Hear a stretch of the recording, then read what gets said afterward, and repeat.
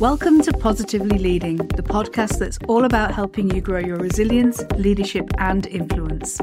I'm your host, Dr. Sarah Howling, and each week we will be diving into a variety of topics related to leadership, communication, and personal growth. From feedback and accountability to diversity and inclusion, we'll explore the skills and strategies that you need to become a more effective leader.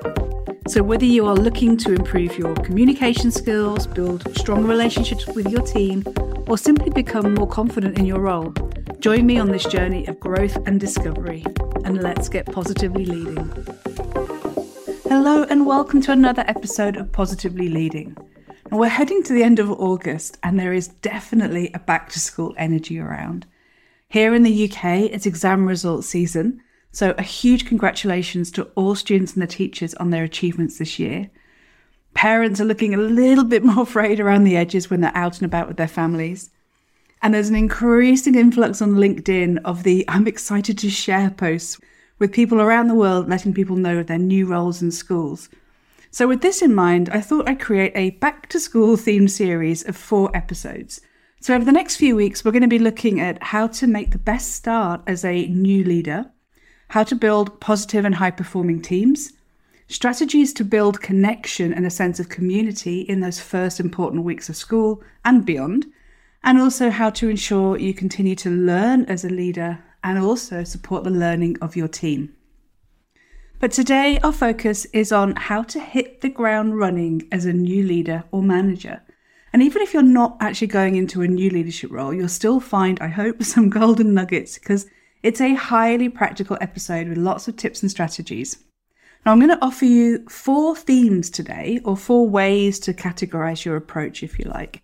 Or actually, I'm going to use a really non-technical term for this, which is buckets. So 4 buckets, and they all start with P, because anyone that knows me knows I love a bit of alliteration. So those 4 buckets are people, purpose, personal, and processes. And I did think long and hard about doing a first 100-day style episode, but when I was doing this, I realized that there are so many different kinds of leadership and management roles, right? Whether you're going into a new role as a head of year, head of department, maybe a faculty leader, or it might be a first or second or third move into senior leadership or into a first headship, perhaps. So many different layers and levels. And what I chose to do actually was just to draw all the advice and strategies into these 4 themes of people, purpose, personal, and process, so that it's applicable to leaders of all levels. So we're going to get started with people. Now, I cannot emphasize enough this bucket, the bucket of getting to know people. Leadership is relationship, and relationship is leadership, right? We can't do anything at all as a leader without having strong and trusting, respectful relationships with other people. So the first thing I want to offer is to really think about how you can get to know people well. And if we think about your team, first of all, a suggestion is to schedule one-to-ones with your team. So if you manage a team of 2 or 100, it's going to look a little bit different for you. But even if it's just 10 or 15 minutes with each person, sit down with people individually and ask some really open, generative questions about them as people, their professional goals, and also what they love and perhaps what they might want to change about the school. And a helpful framework for this is called keep, tweak, or drop. And the questions in this area look like, first of all, keeping. So if you had a choice, what would you keep in your department or in your year group or in your school? Basically, what's working well. Then what would you tweak? So what's good, but actually maybe a little tweak, it could be even better. And then the third one, what would you drop? So keep, tweak, or drop is a great set of open questions, but it also gives you some really focused responses. So what you can do when you have that, I'm going to sneak in another P, is that you end up getting a plan, because you can take all of this feedback that you get under keep, tweak, or drop, and you can use it to look at those themes and to draw ideas and to co-construct a plan with your team. Before I think about that plan, because I have snuck in another P there, thinking about asking a couple of other questions at the end of those one-to-ones, and they are really thinking about who are you as a person? What do you love? What are your goals for the year? And importantly, how you might be able to help them. And then always ask that question at the end, is there anything else that you would like to mention or that I haven't asked you that you think, I should know or you would like me to know? So you're giving a really open question at the end for them. So this genuine appreciative inquiry is so powerful on so many fronts. It builds relationships, it can really set the tone for your leadership, and you learn so very much from experienced people with different perspectives and insights. And as I say, with that keep, tweak, or drop framework, you can look at the comments and draw out themes. You can look for quick wins, and you can make that bonus P the plan. And even if you're not going into a new leadership role, this activity is powerful at any point. When was the last time that you sat down and spoke with your team in this way? We tend to get really caught up, don't we, in the fast things in a busy life of school, that taking that time can seem like such a luxury, but actually it's really powerful. I think taking the time to meet with all staff was one of the most powerful things I did in my last headship. It really hadn't been done before, and it set the tone for the culture I was hoping to build. And I shared the themes with the team, and it actually did form the basis of our planning going forward. And as a result, we completely revolutionized our professional learning and accountability process and so much more. And the need for that really came through from the keep, tweak, or drop activities. Now, still on the theme of people, get to know students as well as quickly as you can, formally and informally. So whether you're getting into lessons, you're eating with them in the canteen, you're chatting with them at bus stops or car drop-offs, being really visible. And if it's possible in your role, do a pupil pursuit. Now, what do I mean by this? If you have the opportunity to select or ask for a willing volunteer of a student in different year groups, and then follow them for the day, really get to grips with what does life and learning look like for a student. You might even be very surprised. I know I was. I was absolutely exhausted by break time when I did that in my last headship. So that's just an idea. If you have the capacity to do that, it will show and demonstrate so many different things, so many different possibilities. And you're talking with students as well as you're doing this, right? You're having those different kinds of conversations with them and really getting deeper with them.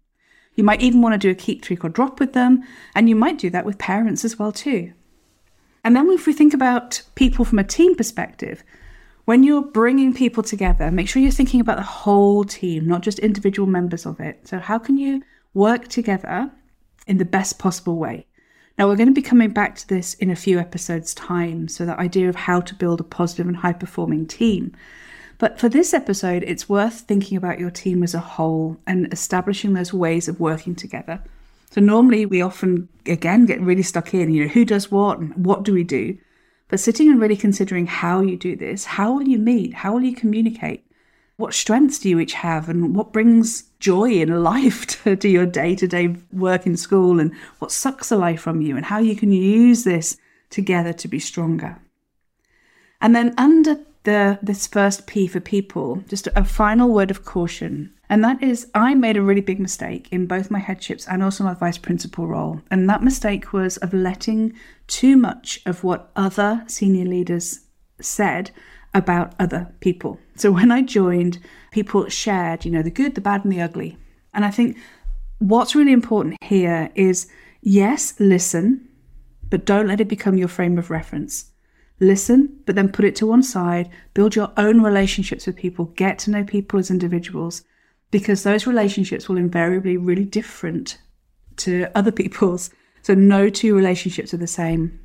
And yours will be stronger as a result, right? So listen, but then put others' perspectives to the side and really build your own. Now, the second P is purpose. And I'm going to split this into two parts, a big P and a little p. So the big P, purpose, vision and mission and values, but also the little p, purpose. And that's how to always hold in mind that you might need to shift your perspective when you're moving into leadership. So when you're not a leader, your focus is on learning and growing yourself, right? But when you're in leadership, you need to shift that perspective to helping others learn and grow. So it's a shift in purpose. And a similar shift is you've likely got the job because you're great at getting stuff done. And you now need to think about shifting your thinking about getting stuff done yourself, but now getting it done through others. So not fixing things, not doing everything yourself, but helping others to solve problems and distributing leadership. So those are the little P's, but they are a really important P's for purpose. A shift in terms of who you are and how you show up. Your goal is to help others to do things, not for you to do everything yourself. And then if we think about the big P, this is getting to grips with your new school or your organization's values and vision. So what is it? What does this mean in practice for you and for your leadership? What expectations are there for you? And what are the special ingredients in the circumstances of your school that go towards making it a success? This is going to vary depending on your role, but having this clarity and being able to align your work with the schools or with your teams is absolutely crucial. Now, I suggest you do this from a school perspective, but also for you personally and professionally. What's your why? Why do you do what you do? What's the difference that you want to make? And at the heart of this are your values. And we can often, as I mentioned earlier, get really caught up in the doing, all the practical stuff. And we think you don't have time to step back, but taking the time to step back, even if it's just 30 minutes at the beginning of the year and then maybe 5 minutes weekly, really getting to grips with your values can serve you very well. I think over the years, I became super clear on my values, and those values are kindness, excellence, learning, and impact. And they underpin all my decisions in leadership and also in life. And I think values are super important. So I've planned a whole episode around this too soon. So hold your horses and wait for that if values and learning about values might be helpful for you. So getting clear on this is really important. Engaging others in these conversations around values and vision, right? Building that shared sense of direction, which can really bring people together. Now, the third P is personal. And I'm going to share 3 strategies within this bucket. Now, the first is to make sure that you take care of yourself. Now, you may think that this is, really obvious, but actually it can be all too easy to get consumed by a leadership role. So taking the time to get to know what contributes to your well-being, because this is different for everybody. And I always say that the single most important skill in leadership is building and preserving your energy to lead. And if you haven't listened to episode 2, there's a whole episode that sort of sits around this, and there are so many strategies in there, and also a free guide for you with strategies that will help you to do this. But as you start the school year, just check in on your levels, check in on your sleep, nutrition, your exercise, your energy, the hobbies. Check in on where you are now and really understand and build that self-awareness about what fills your cup, and make a note of it. Because if you're doing that now, it's going to help you to keep track of these levels as things get busy. Because when things get busy, it's all too easy to look after others first. And I'm not saying that looking after others is not a great thing. Of course it is. But you also need to be really thinking about yourself and being aware actually of where your sleep might start to suffer, or you might start to reach for those unhealthy snacks, or eating your lunch at 4 p.m. or maybe eating it on the go. Being aware of what healthy and being well and energized looks like now at the beginning of the school year. Building that awareness can really help you notice and take early and preventative action later on in the term. Now, the second thing in this bucket is about getting to know your leadership style. And there's a whole other episode coming up on this as well too. But learning about different styles of leadership is super important. And there are 2 key questions here. Where do you sit most naturally in terms of your leadership? So for me, I sit more naturally in a collegial and coaching style. And that is a really important question. But the second thing is, what kind of style is needed in your new role? So having that awareness is going to be helpful so you can flex your style according to need. And be aware that there could be a leadership hangover. Now, what do I mean by this? Well, I mean, your school or your team might be very used to one kind of leadership. So let's say a more commanding style of leadership. And this is going to be like a leadership hangover, because your team and your staff and your students potentially are going to be really used to or accustomed to that style. So if your style is completely different, this could be challenging. And this happened to me when I took up my first headship in Buenos Aires. The previous head had led really strongly from the front, and nothing really happened without his direct involvement. And my leadership style and approach was and is poles apart. And there was a really interesting period of sense making, of adjustment, that role making and role taking, while I got used to, and my team and the students got used to me. So getting to know each other, that period of sense making is really important. So recognizing that and understanding your leadership and also what is needed from you at that particular point. Now, the third is to find a mentor or a coach. Now, this is someone who can support you in your new role, who you can share challenges with, ask and potentially have questions answered, but basically be in your corner. And some schools have mentoring programs to build leadership capacity and to support new leaders, and others, particularly for senior leaders, work with external coaches. And if this is the case, fantastic. If not, could you take this into your own hands and could you ask about it? Or could you identify someone who you feel would be an ideal mentor or coach for you and approach them? And getting clear really on what it is you might want from the relationship, because a coach and a mentor could offer you two very different things. Or you may find someone who is experienced in both and can flex according to your needs. So finding a mentor or a coach is really important, someone in your corner. And then we're going to move in now to the fourth and final bucket, and that is processes. Now, when you're starting in a new leadership role, processes are important from both an individual but also from a team perspective. If we think about it from an individual perspective first, and by process here, I really mean organization. So creating systems and processes that work for you in terms of your personal organization can make the world of difference to how you feel, to your effectiveness, and the levels of motivation and effort of those you work with. Things that many people say, and I'm sure possibly you too, will find frustrating from their leaders are when emails are not replied to, when people turn up late to meetings because they've been dealing with more important things, or perhaps forgetting to do things that they said they're going to do. And creating workflows and systems and processes that keep you organized, including managing your emails, is really key. So my systems included, and actually still do, I have one place, one piece of paper, I'm old school, for all tasks and jobs that arrive on my desk. And I make a note of them. And even on a corridor conversation, because these are the ones that are easiest to forget. So I make a quick note in my phone or a voice note perhaps. So I've got all my tasks that come in on the left-hand side of my piece of paper. And then I would prioritize them. I like color, so I'm going to highlight in different colors, but the priority would be 1, now; 2, this thing needs dealing with soon; 3, this can wait till later. And I would color code them. And then in the next column, I would put a deadline or a time when I would get to that. And then at the end of each day, I'd review and I'd build my to-do list for the next day from this master list, crossing things off as I went along. And in terms of emails, I'd set aside time in the morning and again at the end of the day to work through my emails. And I would have my folders set up in a similar way with priority 1, priority 2, priority 3. So that might work for you. It might be helpful. It might not.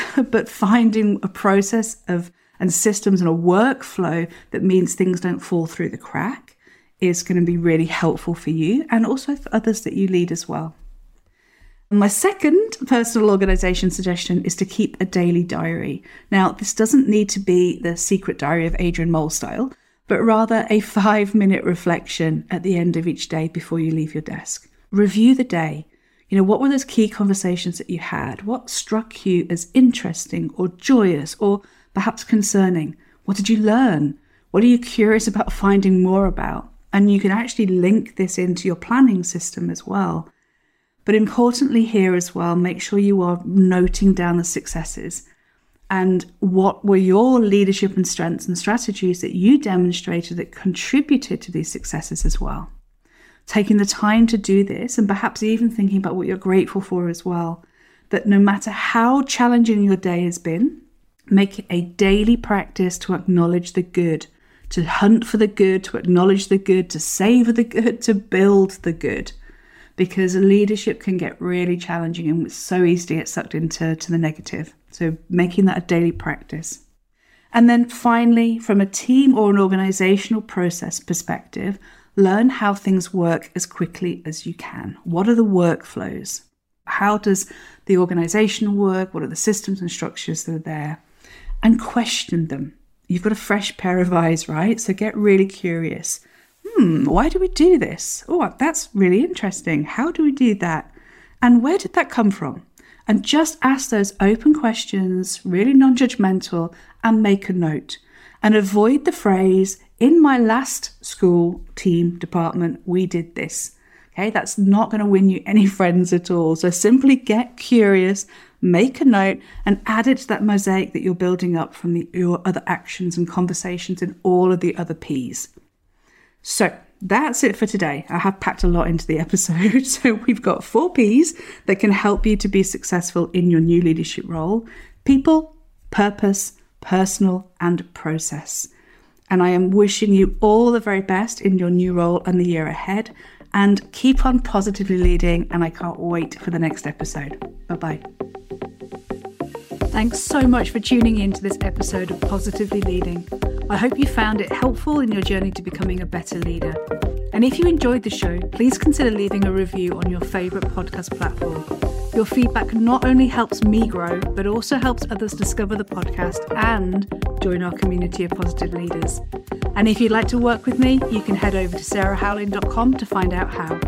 Thanks once again for listening, and remember, the world needs more brilliant leaders just like you, so keep on positively leading.